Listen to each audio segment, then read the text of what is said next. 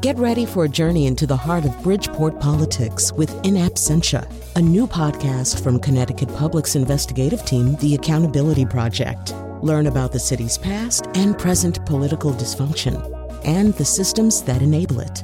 Tune in wherever you get your podcasts. Funding provided by Gregory Melville and Susan Fox and Kathleen Bromage. Oh, brother.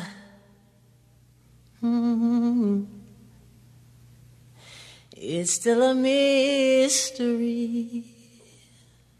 Yeah. Will you hear my cry? Won't you hear my plea? 'Cause I'll never know how it feels, how it feels, how it feels, how it feels, oh, how it feels, how it feels to be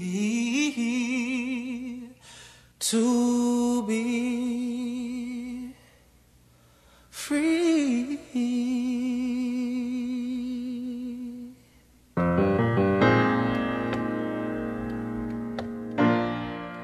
You're actually hearing Ain't It Fair? Oh, It Ain't Fair, I'm sorry, by The Roots, featuring Bilal from the Detroit original motion picture soundtrack. We are going to talk about the movie Detroit here in New Haven. And today, later in the show, we'll be talking about whether or not Game of Thrones fans are annoying if you are not a Game of Thrones fan. In other words, when you look at your Twitter feed on Monday morning or even Sunday night, or go into work and approach the now mostly mythical water cooler and people are talking about something that you don't care about.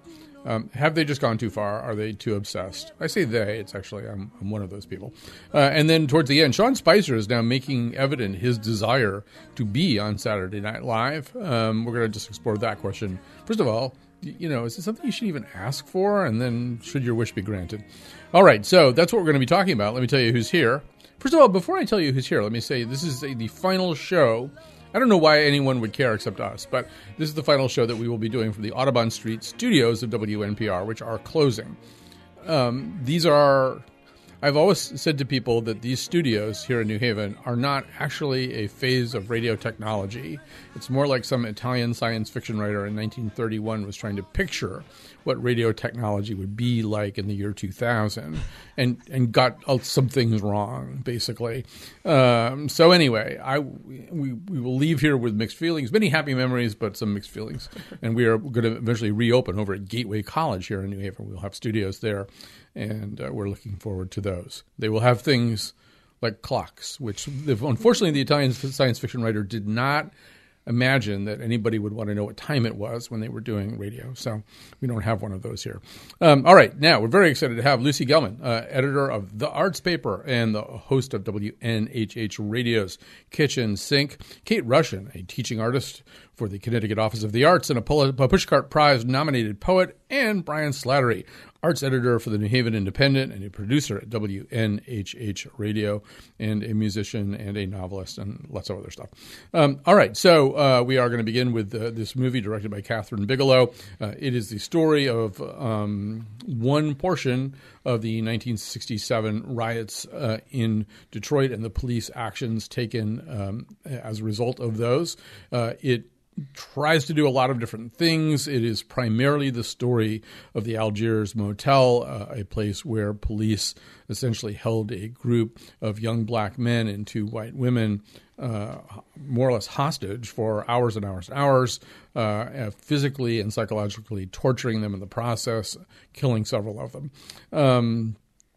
But it also tries a little bit to sort of set that in some kind of historical and chronological milieu with varying success, I think we all think. So this is a little biscuit or a wafer that we have to break in half. And in some ways we have to talk about what this movie is and whether it's a good movie or not. I think the other half of the biscuit is the question of Kathryn Bigelow's involvement. There's been a lot of questions about whether such a primal African-American story should be told by a white filmmaker and a white screenwriter. So that'll be the second part of our conversation. Lucy, you're from Detroit. I am. That didn't make you want to go see this movie. Now that you've seen it, How do you feel about it? I didn't want to see the movie to begin with, not only because Catherine Bigelow is a white filmmaker, but also this wasn't filmed in Detroit. And I grew up on the east side of Detroit, but my mom grew up on the west side of Detroit and was 10 during the riots. And the first thing she said to me when probably the trailer for this came out was, "I'm not going to see it. Here are the reasons why." It was incredibly traumatic for her and her family. And I sort of wasn't planning on seeing it and found it very hard to watch. I have a low tolerance for violence in movies in general. It could be any movie, but especially this. And the way that violence, and we'll get into this, is almost, I think, sort of fetishized in the movie. The way it is shot as a war movie and the lack of context about the city of Detroit itself really left me kind of full of sour grapes about this film. Before I go to the other panelists, the film stars a bunch of really terrific actors, some of whom, like Anthony Mackie, you've seen in other contexts. John Boyega, from the latest iteration of Star Wars, from The Force Awakens, also from Attack the Block, a terrific movie that he's also in. You're going to hear a little bit of him. I think we had to pull this clip right out of the trailer for the movie. This happens, I think, if I'm placing the scene correctly, later in the movie when the character played by Boyega is being questioned about what happened. I assume this is about what went on at the motel.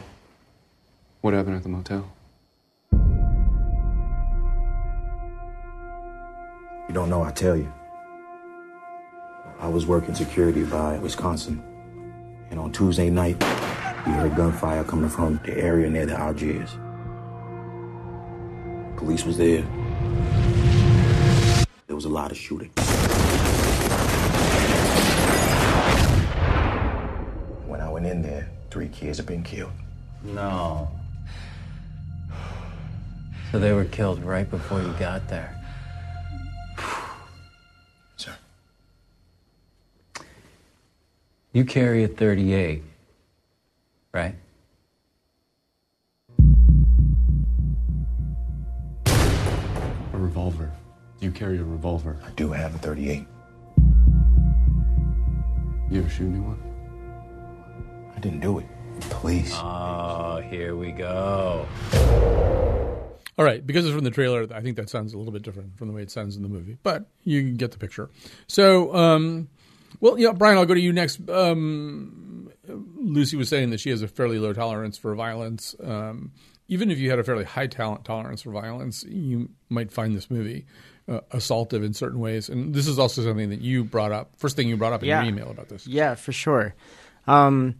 Over the years, my own tolerance for violence has plummeted a lot, and it gives for watching it. I mean, I think, long story short, because I feel that I've seen and read about enough episodes of real life violence that I constantly question why they're ever used in fiction of any kind.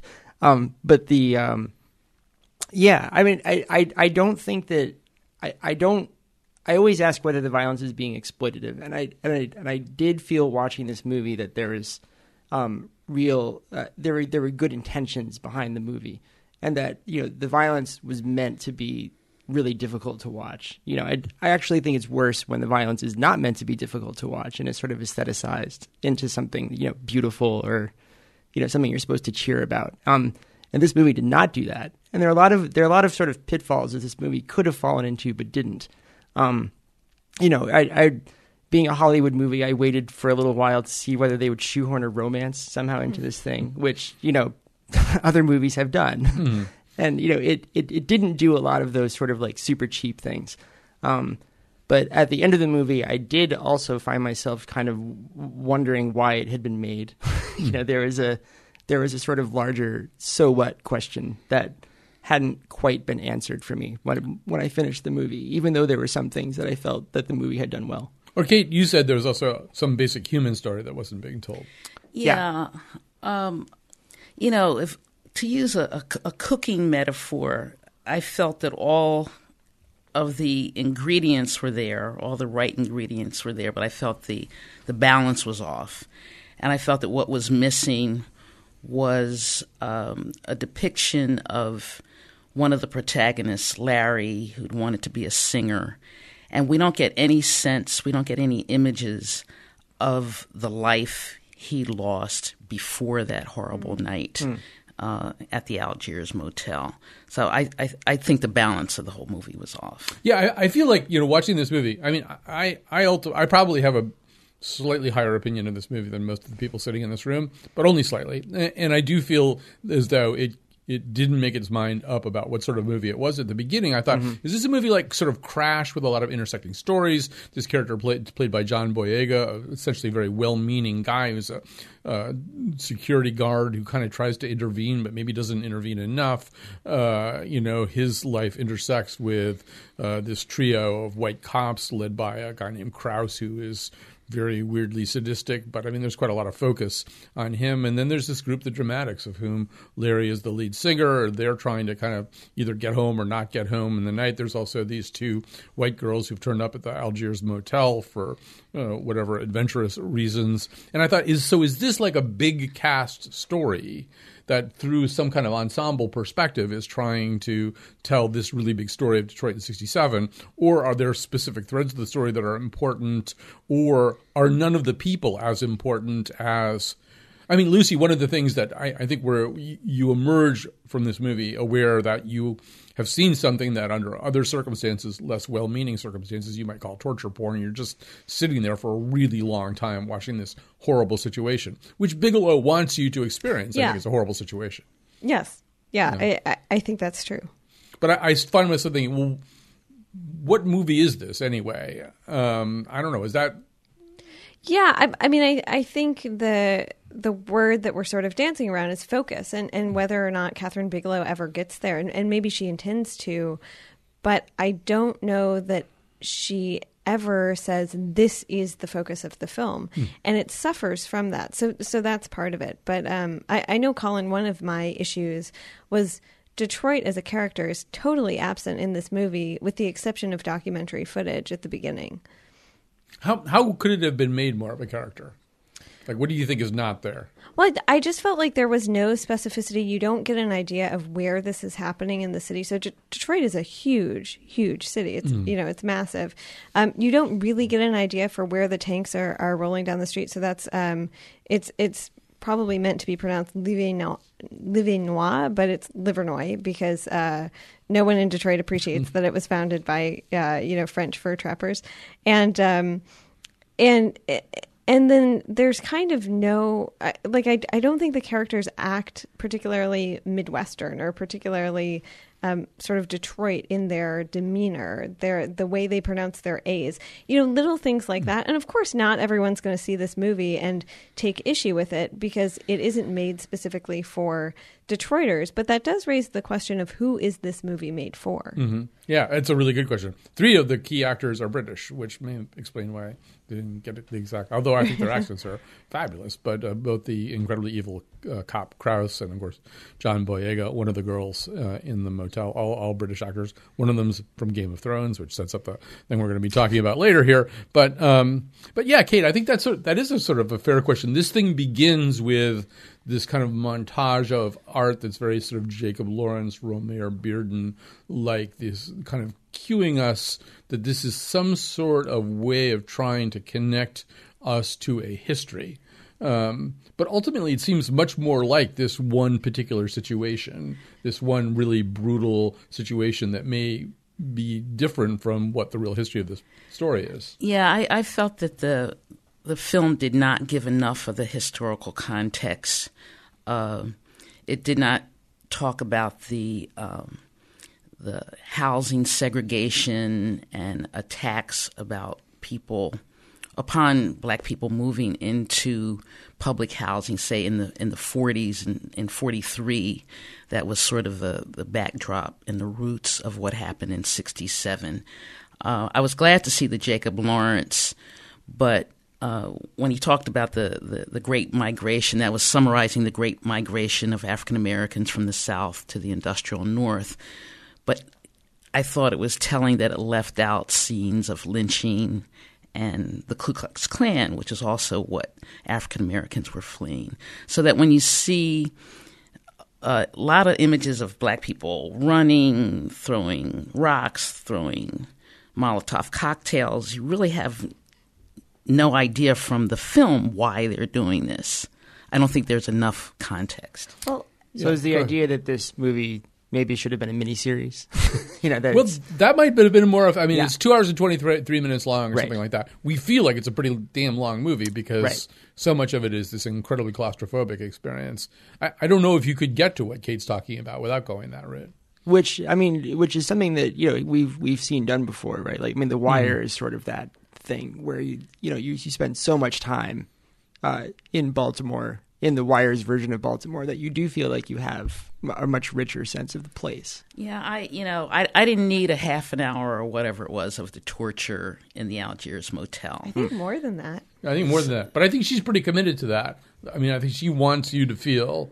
She wants you to start saying, make this stop. Yeah, what are you going to say? But there's also, you have no idea. I'm sorry to keep harping on this, but you have no idea of what the Algiers is in 1967 in Detroit. It could be a Best Western, the way it's treated in this movie. The Algiers was so hot in 1960. Like, people whispered about it. It was the cool thing to talk about. Mm-hmm. And that's lost. Or I felt like that was lost. So many things. I mean, she does try to do too much, and there are these things that are picked up and dropped. For example, at the beginning, we see...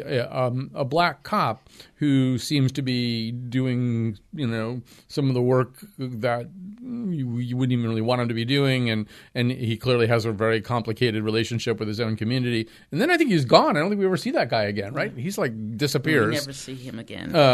Seems like a detective who's just as brutal and disrespectful as a white detective. He seems very important for about 5 minutes, and then he disappears, never to return again. There's a very odd scene where one of the characters eventually kind of escapes and flings himself into the arms of this kind of Mr. Rogers white cop who just is... I mean, I think in some ways her attempts to kind of create characters who signal balance to us are a little bit ham-fisted. Well, I mean, and part of what this movie is really rubbing up against is the difficulty of shoehorning a nonfiction event into like a fictional construct, which is essentially what she's trying to do. The idea that we're looking for a main character is something that we only care about when we're watching fiction, but we care about it here, right? Like everyone is saying, we wish we had focus. Like usually a main character brings that kind of focus, but there's something irresponsible about assigning main character status to somebody in a nonfiction event. Mm-hmm. So we have to pivot away from that a little bit towards the controversy which attends the film, and that is the notion of Kathryn Bigelow, a white filmmaker accompanied by a white screenwriter, telling this very primal African-American story. And Lucy, I think I understood you to say that was one reason you were reluctant to see the film in the first place. It was a reason I was reluctant to see I mean, it's also so Kathryn Bigelow chose not to shoot this film in Detroit, which I found offensive. As a Detroiter, I found that offensive. And it's probably because it's expensive to shoot a movie in Detroit. It's less expensive to go elsewhere. But I totally lost my train of thought, Colin. Well, so I'm just curious. I mean, the fact that it's a white filmmaker also put you off? Yeah. Yeah. I tried to go into it with an open mind. I didn't want to see the movie. I was dragged by someone to see the movie, but tried to go into it with an open mind nonetheless.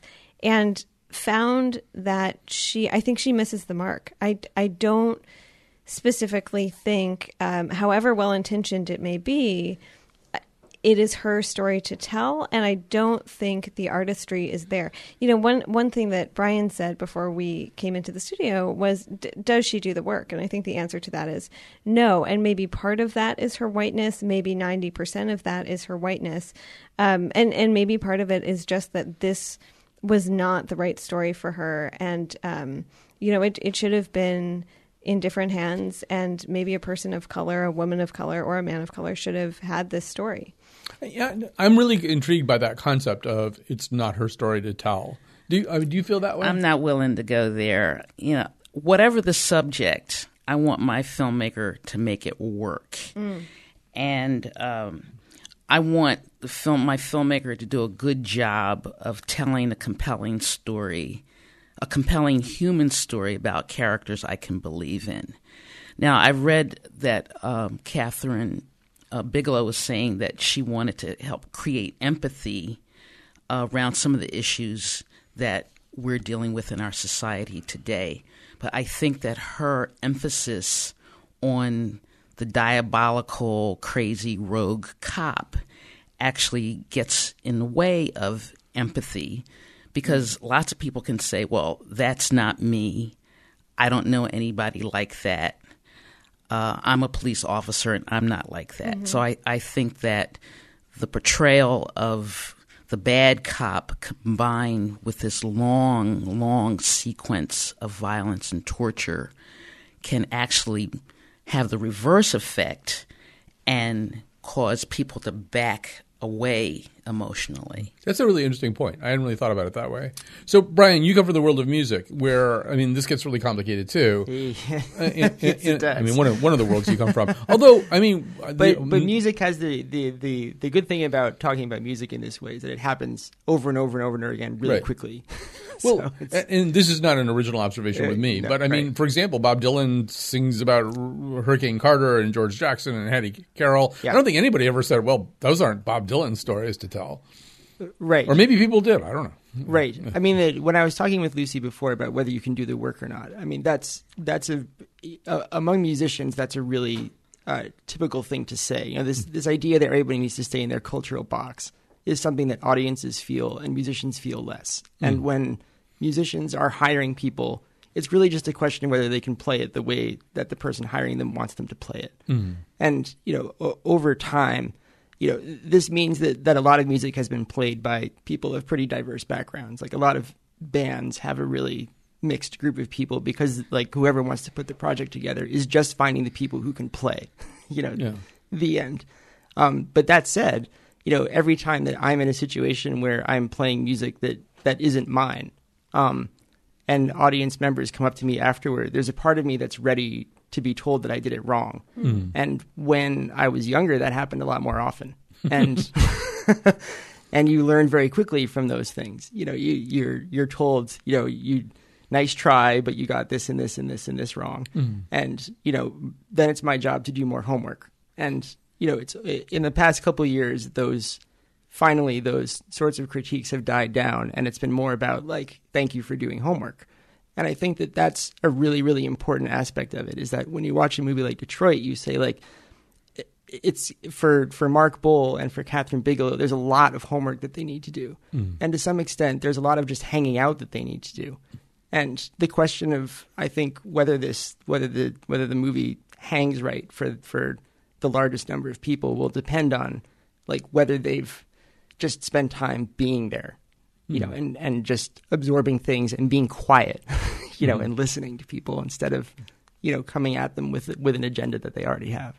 Lucy, I could tell you had a thing you wanted to say. Oh, I think Brian hit it on the head. So, you know, maybe more than saying whose story is this to tell, there's the question of, Brian and I joke about this, could you defend a story that you've written in a bar at 2 a.m.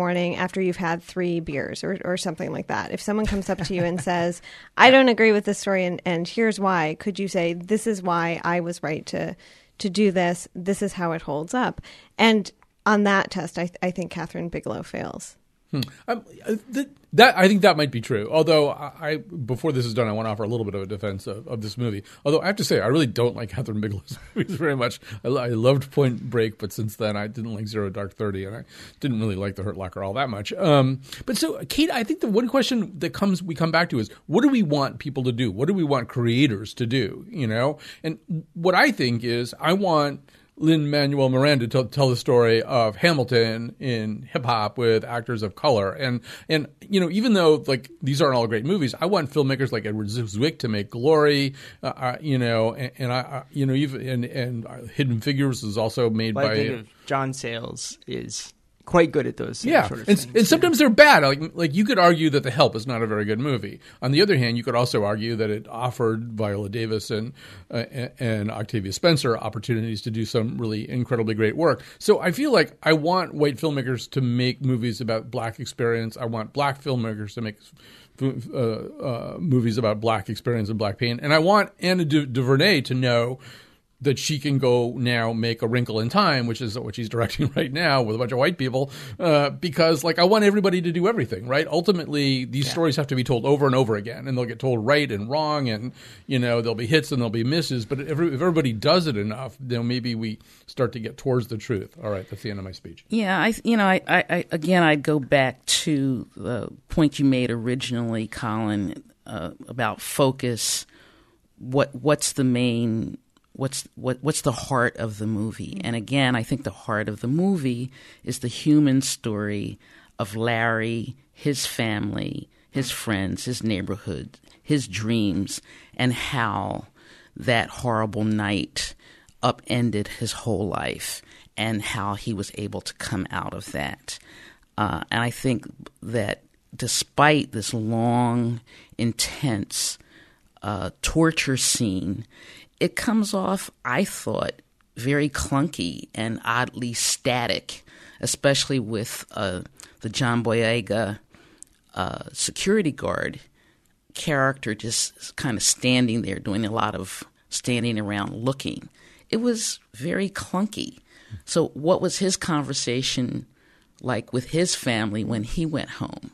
That's not there, but there was time to put so much more. And again, I think it needed more time to cook, to simmer, to come together, and to get the balance right. And I found that I wanted more from the John Boyega character, who I think is very good, but we meet his mom very briefly.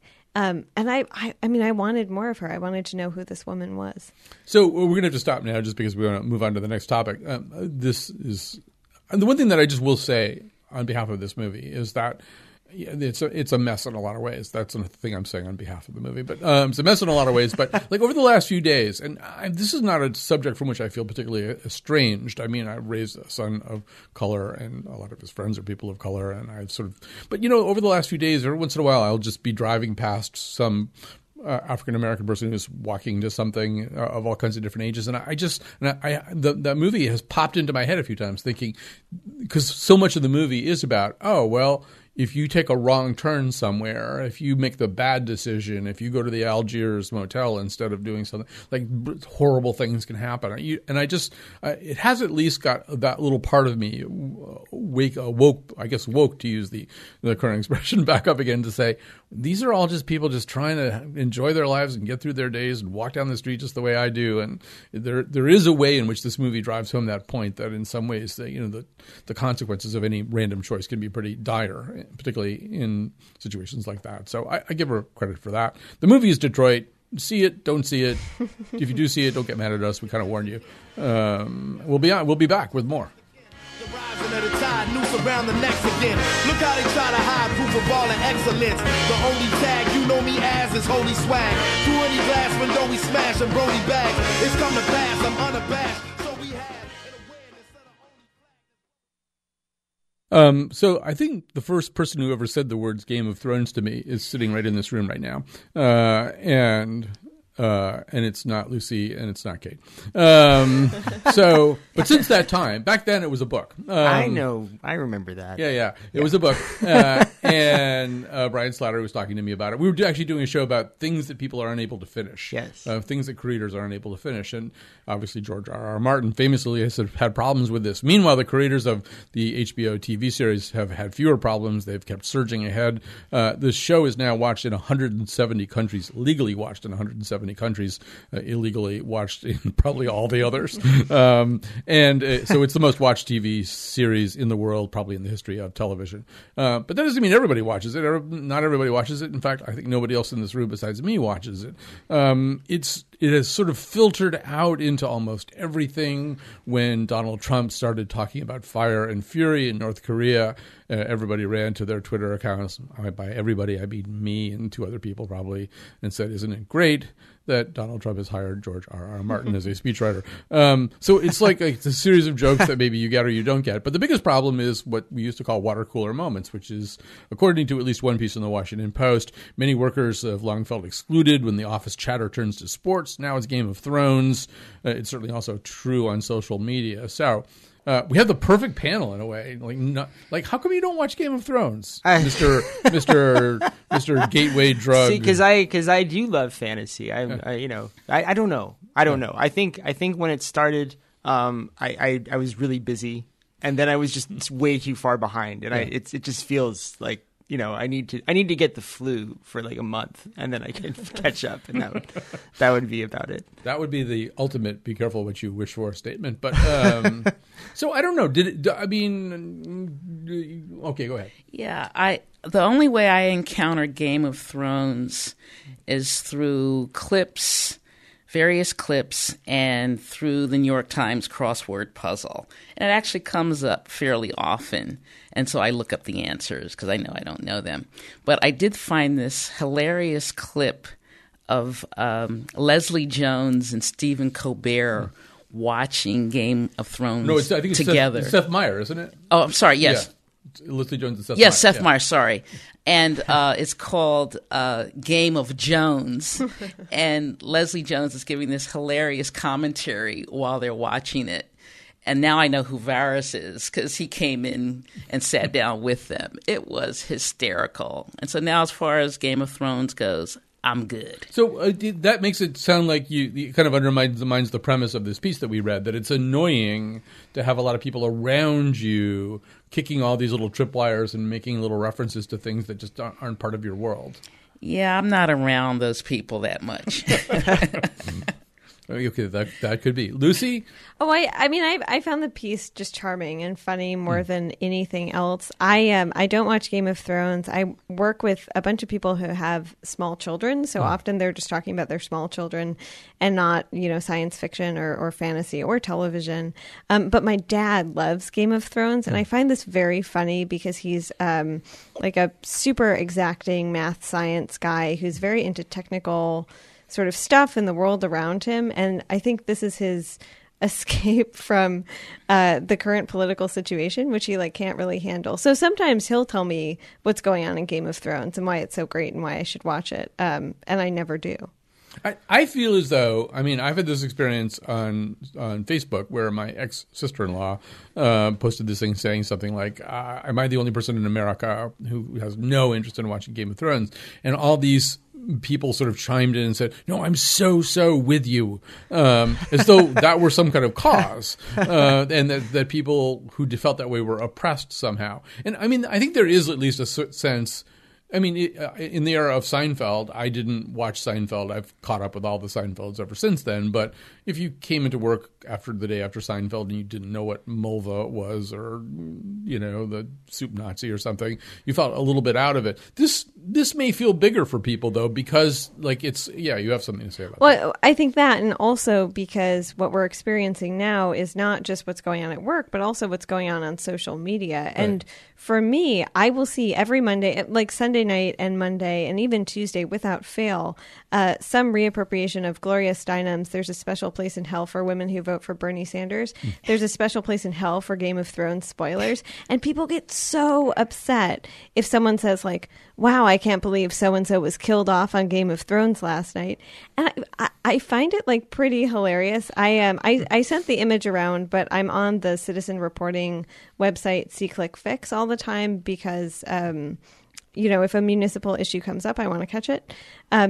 And someone reported this week that they were having bad reception for watching Game of Thrones. And I just burst out laughing when it came into my inbox. They have SeeClickFix in King's Landing, too, in Game of Thrones. So is that a place? Yeah, that's a place. Okay. Yeah. See? I should say I don't feel the sense of a cause. I don't feel oppressed because I don't watch Game of Thrones. But I actually, for what it's worth, I'm really pleased that George R.R. Martin found his way out of his writer's block situation by just getting a TV production company to finish it for him. Right. I think that's amazing. And more people should do that if they can. Yeah, go ahead. Then my second thing that I like is watching people who are huge fans of Game of Thrones attempt to justify why they like it, but then still say they don't like fantasy. That pleases me immensely. Yeah. Watching people try to reason their way out of that. It pleases you because it just so obviously is It's a fantasy series. Just embrace it and love it for what it is. But that whole thing of I don't like fantasy. I can't deal with it. That's kind of a thing. I always ask people, Yeah. how do you feel about The Tempest and Midsummer Night's Dream? Because Absolutely. like fairies are Right. not real either. Right. So I just feel that people shouldn't be guilty pleasure watching Game of Thrones. They should just embrace their inner fantasy geek and move on with their lives in a fuller way. I mean, in some ways, Kate, there's a way in which pop culture always intrudes on our lives, right? And nobody can watch and listen to and experience and love and like everything. And so I don't know whether Game of Thrones, clearly not for you. You've managed to create a life where you don't feel oppressed by people who feel like that this is this master narrative that can explain all kinds of things and enrich everybody's life and everybody's understanding of the current moment or give Lucy's father escape from it. But is there any part of you that wishes people would shut up about this? You know, I'm somebody who for years has been reading the book reviews in the New York Times, and then, I can talk about them at whatever party or cocktail reception I'm at. I'm just good with all. It's good. I can talk about Game of Thrones. I can get in there with the best of them. There you go. Well, not for nothing is there a show on public radio called Dinner Party Download. I guess that's the whole idea. All right, we're going to switch topics here. Everybody knows who Sean Spicer is, partly because of who Sean Spicer is, but probably also because of the lampooning of him done by Melissa McCarthy on Saturday Night Live. Now Sean Spicer is out of his White House job, and at least according to one report, wants in on Saturday Night Live. It's Us Weekly, an incredibly reputable journalism entity, reports. Well, they probably would know something like this. An insider reveals in the new issue of Us Weekly that the New York-born political aide, Sean Spicer, is angling to appear on Saturday Night Live. He is asking people about getting on. It was his idea. But now he's ready to get in on the joke. He asks someone he knows that is close to a cast member to help him, explains the insider. Yes, he criticized SNL before, but he's changed his tune. He wants to make a cameo. It's like a reverse Al Franken. I love it. Well, that's like a whole other topic. I mean, I just did a thing with Al Franken, but I'm also keenly aware of the fact that the U.S. Senate in 2 years could also include Kid Rock, Caitlyn Jenner, and Danny Tarkanian. So right. And we're on a very strange arc here. Yeah. But so one of the questions about satire, Lucy, is like if you want to do something, it's like I feel as though the premise of satire is violated. The cartoonist Burke Breathitt used to do Bloom County. I guess he does it now again. He told me one time it's almost impossible to insult somebody so successfully that they don't ask for an original of the cartoon. Like they want to have it and frame it and stuff like that. So I don't know. Is there a problem right there? Like if you want to be on Saturday Night Live and you're Sean Spicer, should you be told no? Yeah, I mean, I don't think he should be on Saturday Night Live. I mean, a featurette would be really funny because he is, I think, inherently funny without trying to be so. I keep thinking of, like, his press conferences so often went off the rails, but also the story about him, like, stealing the intern's mini fridge from the White House and running down a driveway and being spotted by some, unidentified source. But hiding in bushes. Probably. No, he did. He hid in bushes at one point. Oh, I didn't see that. I just saw the quote. I saw him running down the driveways. I think he hid in bushes during the Comey thing. Yes. I think it was. Yeah. At night. Yes. Yeah. So, I mean, look, there's like none of us would be good if we had Sean Murray here, too, because we could get a comedian in on the act. But the other question that I have, it's sort of an artistic question. Like, I understand that every once in a while it's going to be kind of fun on a show like Saturday Night Live to have Amy Poehler doing or Kate McKinnon doing Hillary Clinton in a bar, and then suddenly the real Hillary Clinton is sitting at the next bar stool, and that's very funny in its own way. But by and large, I think in the comedy universe of Saturday Night Live, Melissa McCarthy is Sean Spicer. Yeah. That's like, I mean, if you let Sean Spicer on, yeah. I think that he should be made to play someone else. That's all. Like, that's how you do it. Right. You have to, now he has to play Melissa McCarthy maybe. And the other thing, Kate, is, I mean, this is one of the paths to rehabilitation, right? If you're willing to go on someplace like this and take your lumps, that sort of washes you in a way. Absolutely. I never watched Game of Thrones, but I did used to watch The Apprentice. Yeah. And when I was first on your show, Colin, during the election, run up to the election, I couldn't understand why Donald Trump would want to ruin his brand by talking about birtherism. and saying that President Obama wasn't a citizen. I was so naive. I did not know that was Donald Trump's brand. Mm-hmm. So as Donald Trump is pushing Sean Spicer out the door, he congratulates him on his great ratings. So, of course, Sean Spicer is going to go to Saturday Night Live. And, of course, Lorne Michaels is going to say yes, because it's not the YWCA. It's NBC. Well, that's true, NBC. And I'll just quickly say that one of the things that has occurred to me, particularly reading Franken's most recent book, where he explains that that he has never been allowed to host Weekend Update. I mean, because his political sympathies kind of emerged and were very visible early, and that they at least maintain this idea on Saturday Night Live that they don't have a political point of view.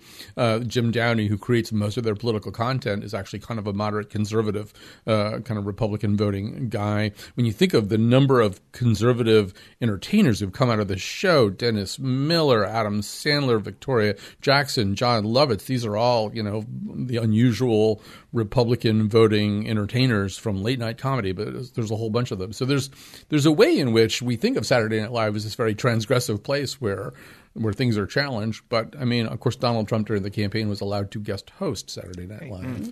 And Lorne Michaels needs his ratings, too. But Brian, I love your idea of having Sean Spicer play someone else. I don't even know who. Yeah, but it could be anything. Yeah. I think that they could have him on every skit playing a different character, right? And just see how he does. Do what you would do with anybody who is a new cast member to Saturday Night Live. He's going to take all of Kyle Mooney's spots, and That's just say, "Go for it, man!" Like if you can hang with us, then you get to stay on the show. I don't think we want to see him do that shirtless Putin thing. But just to wrap this up because we want to get to endorsements. But the other thing I think is, and I think Kate's absolutely right about this. NBC in particular is this sort of animal that just devours everything and kind of processes everything pretty much the same way. So, but network television does that in general. Scaramucci is going to be on with George Stephanopoulos on Sunday morning. He's going to be on with Stephen Colbert on, I think, Monday night. There's our ability to sort of separate all this stuff out, real people from fake people, and it's over. And in particular, NBC is this horizontally integrated thing that includes Access Hollywood and Saturday Night Live and MSNBC and Morning Joe and Chuck Todd and Seth Meyers, and it's just everything is all kind of splashed out in pretty much the same way. All right, we have to take a break. We did lose two wonderful musicians on the same day, Barbara Cook and Glenn Campbell. Unfortunately, there's no song that includes both of them. This is Glenn.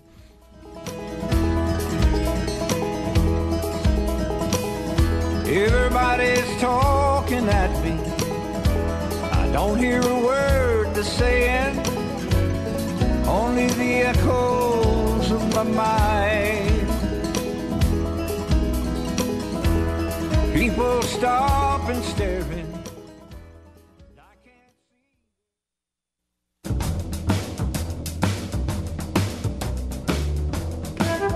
Today's show was produced by Jonathan McPants and me, Kyone Wolfe, with help from Betsy Kaplan. The part of Bill Curry was played by Jim Broadbent. On Monday's show, we'll be back with news from over the weekend on The Scramble. And now, back to Colin. Jim Broadbent is also on Game of Thrones this year. All right, so Brian Slattery, what have you got for us? What would you like to recommend? This is sort of an old... The books are relatively old, but they are new to me, which is that this summer I found myself plowing through the short stories of Kelly Link, who is this person who writes these that in keeping with the whole fantasy for people who don't like fantasy thing, she combines literary fiction and fantasy in a really interesting and kind of unsettling way. And each of her short stories is proven to be pretty delightful, and she's got, I think, 4 books out now of them. So, all right, the work of Kelly Link, L-I-N-K. L-I-N-K. I've never heard of her before in my life. All right. As I do these endorsements, I should just say who you are, just in case there's no time at the end. That's Brian Slattery, arts editor for the New Haven Independent and a producer at WNHH Radio. Lucy Gelman, editor of the arts paper and host of WNHH Radio's Kitchen Sink. What are you going to recommend or endorse this week? Yeah, I have 2 quick ones. So the first is an exhibition at Art Space. Since we're in New Haven, Art Space is a great little gallery and space in the 9th Square neighborhood. And their current show is 18 youth photographers. The show is called Masked but masturbatory delusions, which comes from a James Baldwin quotation, and it was the original working title for this show too. But. and it's really, these photographs really celebrate and probe New Haven, and I'm so proud that we have students in the city that are so insightful and excited. But then I want to endorse the Newseum, which is a museum I was at last week in Washington, D.C. It's for corporate hacks by corporate hacks. NBC features prominently, and no one should ever go. Wow. Well, their website is useful, the thing where you can see every front page every single day. That's and that's outside, so you can see it for free. It's by far the best part. But the museum itself it's just a terrible place. But I will just double down on the idea that if there's a day where you want to see what every single front page in America did with its mix of news on that day, on the Newseum website, you can do that. And it's an incredibly useful tool at times. All right, but don't go to the place, apparently. Oh, good. I have to do the introduction thing. Kate Rushin is a teaching... Kate actually understood the format that I just set up for myself better than I did.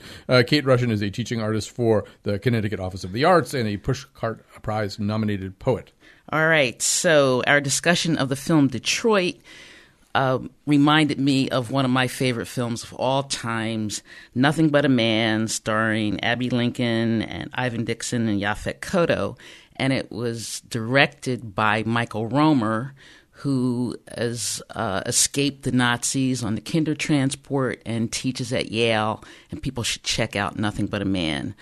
Also, I just learned about a public arts project called siteprojects.org here in New Haven, and they are doing a light installation on the Route 34 connector, and they're having a public celebration on Tuesday, August 22nd at Gateway Community College, and it's free.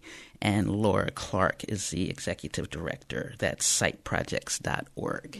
All right. So people in New Haven are spoiled in lots of ways, including the fact you walk around and just people rush out of doorways and offer you really terrific coffee. You're just minding your own business. And people say, look, here's some...